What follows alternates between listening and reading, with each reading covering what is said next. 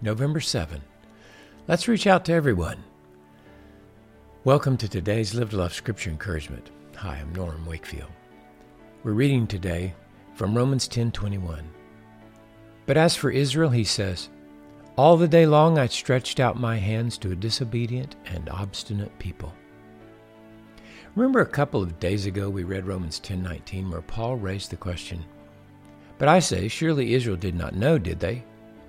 In this verse, he may have been referencing Isaiah 65:2, where it says, I've spread out my hands all day long to a rebellious people who walk in the way which is not good, following their own thoughts.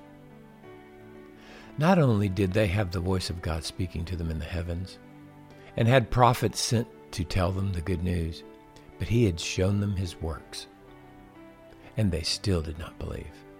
Of course, Paul was referring not to all Israel, but to those descendants of Abraham who were not recipients of God's righteousness on the basis of faith and thus were not saved. These are the ones Paul was concerned about, and for whom he would be condemned if it could lead to their salvation.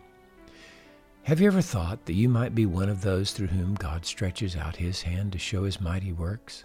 Sure, some of the ones you reach out to that God puts in your path may be disobedient and obstinate. But there may also be some that God wants to surprise. Like the woman who was homeless and seeking shelter in a YWCA, a Christian went to the YWCA to love and share Christ. When he saw her walking in the lobby, he approached her and asked if he could share with her about Jesus. She just blew him off and walked away. Well, he was not to be denied, and he followed her and continued to reach out. She turned around and headed back the other direction, seeking to escape, but he still followed her and continued sharing.